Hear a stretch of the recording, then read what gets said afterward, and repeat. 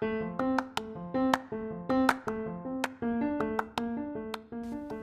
and welcome to the Outpost podcast. We're having a look at Paul's letter to the Ephesians in a series called Sit, Walk, Stand. We hope that you find it helpful.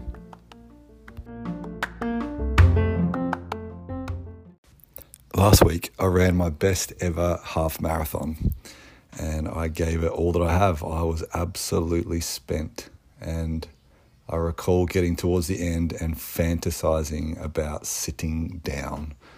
Actually, it probably was about lying down. There is this thing for us when we are upright, we bear our own weight. Whereas when we are seated, we entrust it to something outside of ourselves. We are relieved of the burden. How nice is it to sit down? After a long day's work, it is so refreshing to take the weight off and just rest. I think of that old VB ad, after a hard day's work. Something like that. Anyhow, there is this cultural norm that says work first and then rest. Only when it's finished do we rest. I remember working with my dad in my uncle's vineyard here in McLaren Vale, and things were quite different to school. We didn't have breaks at a set time. We had to finish it before we got a break. In fact, we were pretty lucky to take a break, often eating our sandwiches just as best we could around what we were doing. But what if rest doesn't need to be earned? Not by us, at least. What if this concept of working hard before resting is actually detrimental in some truly significant ways? The Christian life works on a very different principle. We are designed to start with sitting, with rest. You see, starting with doing causes all sorts of issues. Let me explain. If we read the account of creation, we see something remarkable. God worked 6 days before the day of rest, but what of us? Where do we feature in this timeline? We, humankind, were created on day 6. Thus, our first full day was day 7, the Sabbath, a day of rest. This introduces a really important principle. Because God worked, we can rest. He had finished creating everything, so we entered into the same rest that he, the one who did the work, had earned. As with creation, so with salvation. Jesus cried out the famous words, "It is finished," when he was on the cross. His work enables our rest. This has been a massive revelation for me. This concept that rest doesn't need to be earned, not by us at least. God is the worker. God is the giver. We see this illustrated in the parable of the prodigal son. The father delights in seeing the son as he knows in him he has an applicant for his generosity. You might be familiar with this story of the prodigal son. This son wants his inheritance while his dad is still alive. That's about as rude as it gets. I wish you were dead. Just give me what I will get when you are dead now. He demands this, but then he wastes it, and he returns humbly a broken man with nothing. But then something shocking. The father, the one who's been betrayed in this whole scenario, he's the one who runs to receive his wayward son as he's returning home. And then he lavishes him with gifts. The father seems to be saying, aha, here's someone who knows how to receive. I get to give him more. God is so wealthy, he delights to give. God is such a good doer, he delights to do the work. Just receive. He is looking for an applicant. This is a concept that has been massive for me. My job is to be an applicant. He wants to apply all these things to me. He wants me to start where he has left off. One of the most beautiful things about good cooks is that they often prefer serving up their food to others rather than eating it themselves. Not because the food's bad, but they just delight to see other people enjoy what they have made. How frustrating to have made the best cookies or the best lasagna and have no one to enjoy it. How much more for God, who has prepared something even better than lasagna, and he wants us to receive. Over these next few weeks, we're looking at the letter to the Ephesians. Verse 3 of the first chapter tells us that we have been blessed with every spiritual blessing in the heavens in Christ. That's a lot of blessing right there. As we read the first 3 chapters, it's hard to find anything that we're told to do. It's all about what he has done for us. Our first job is simply to receive. I would argue that our most important job is to receive, because there is no alternative. There is no other way to be in Christ. We must receive. This idea of sitting is taken to a different level as we get to the end of chapter 1.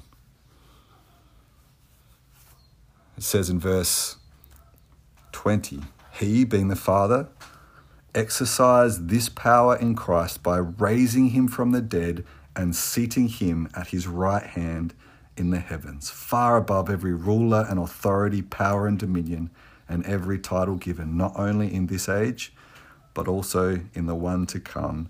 And he subjected everything under his feet and appointed him as head over everything for the church.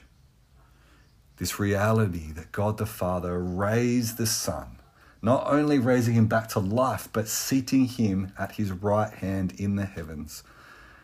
And to give us more understanding of what it means to be at the right hand of the Father in the heavens, we have this continued description that it's far above every ruler and authority, power and dominion, and every title given. So this place that Jesus has is so significant that nothing else can touch him. Nothing else comes close to him, except, of course, the Father, who he's right next to. But there is no authority, nothing that can actually bring him down, nothing that's greater than him. He is above it all.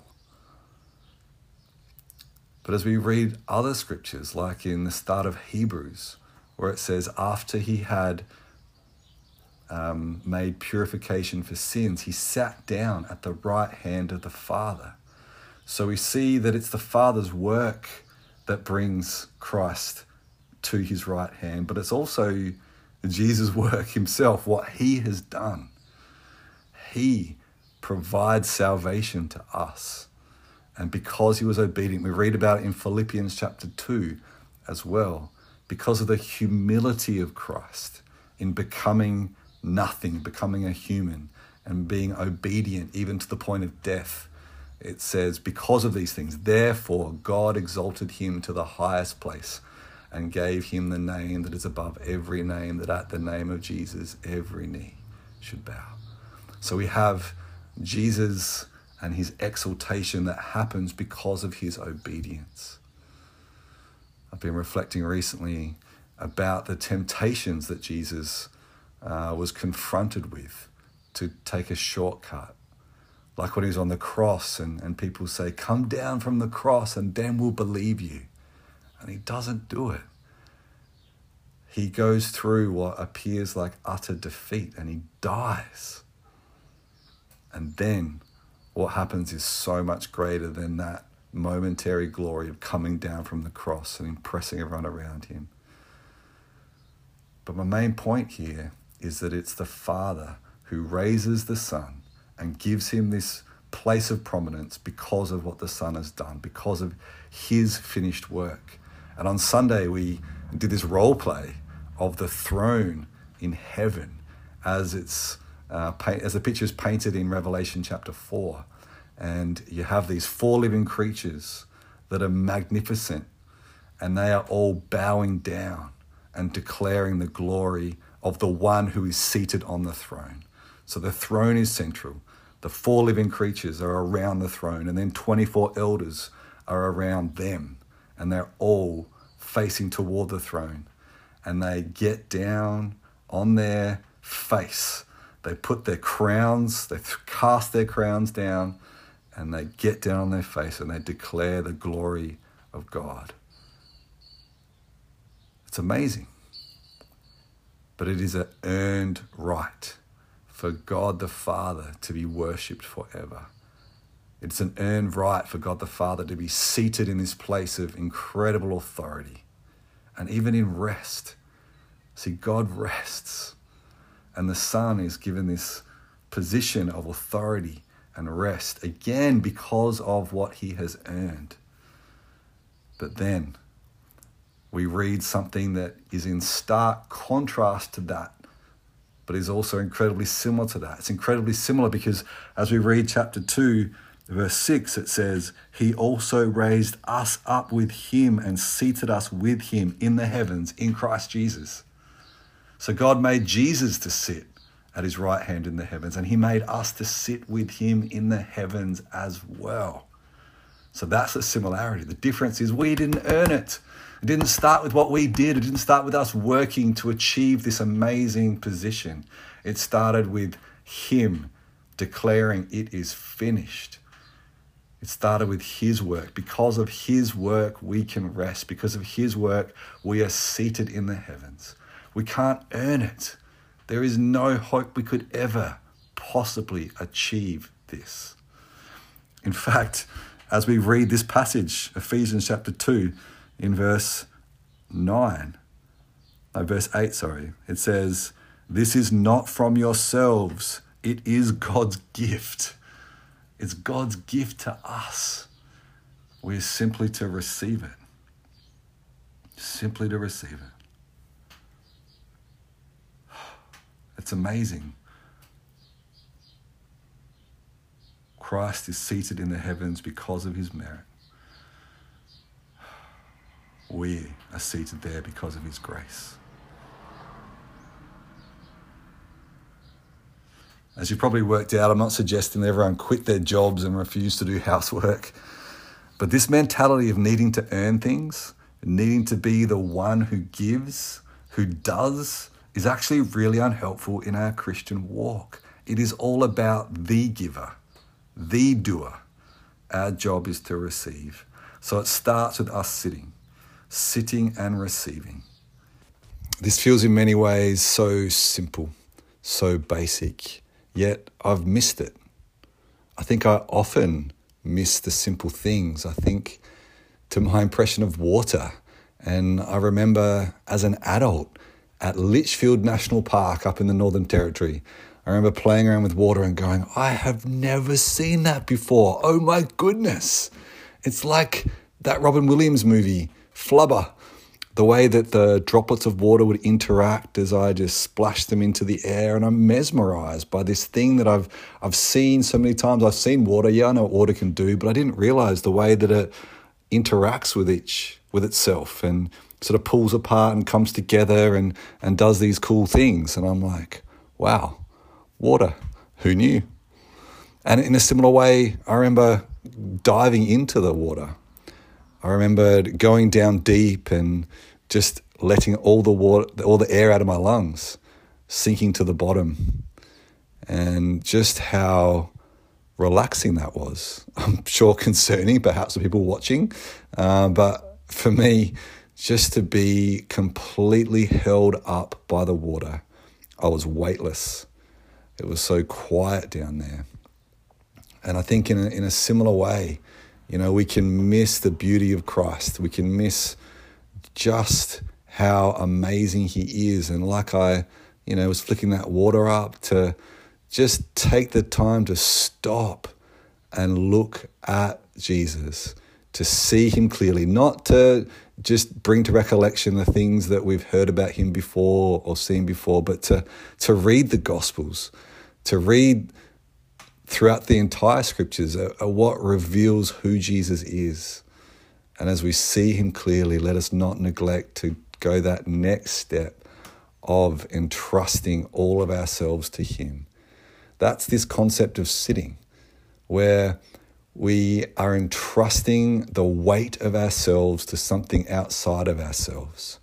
And his name is Jesus. We entrust our soul to him. We entrust our very life, everything to him. We are not trying to just figure it out on our own. We're not trying to earn something. We are receiving. And we do that by sinking down, abandoning ourselves, giving in, releasing, to sit, to fully entrust ourselves to him, the trustworthy one. His name is Jesus. A simple thing that I've done, I shared on Sunday that about 6 months ago, I really hit a wall and I was struggling with lots of things. And I was finding it really hard to switch off. I was finding it really hard to rest. And there was this mentality of I need to finish, I need to be successful in order to rest. And it wasn't working for me. It really wasn't. And a couple of simple things that I've done, like I read a book called Sit, Walk, Stand, and that's the impetus to this series.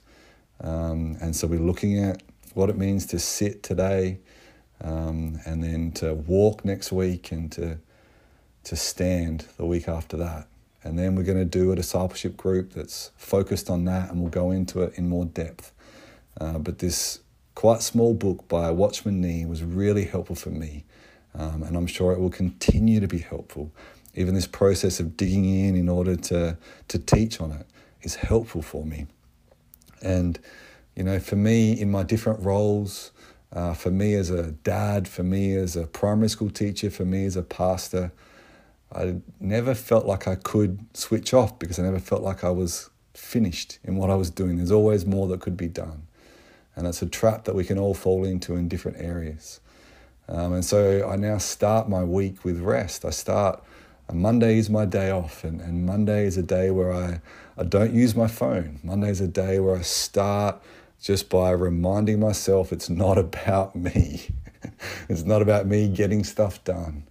It's about me stopping and receiving. It's a Sabbath day for me, where I spend time in a very intentional way with the Lord and with my family. And I am not trying to tick off things from my to-do list. I'm simply being with him. And that's been a steady thing on my Mondays. And each weekday, this is an area that I haven't been doing as well as the Monday. But for every other day, to start the day in rest with him. Wake up and spend time with him very intentionally, and start not trying to earn stuff, not trying to tick off things, not getting sucked into my phone, but starting with him. It's amazing the difference of starting the day with rest, starting the day with sitting. We sit, we rest, and it's from that place that we are ready to contribute. Let's pray. Father, thank you for your love for us. Thank you that you are right here, right now, by your Spirit. You are with us. You are inviting us into a greater understanding of who you are and what you've done and what that means for us. You are the one who is able to bear the weight of our lives. You are the one who is able to bring refreshment and fulfillment to us, to our souls, to our very selves. Lord, I pray for each one of us that we would get better at sitting. We would get better at receiving what you have done, knowing that we can't add anything to it, that it's not us earning your favor, not us earning anything from you. We simply receive from the table that you have prepared before us. Hallelujah and amen. God bless you guys. See ya.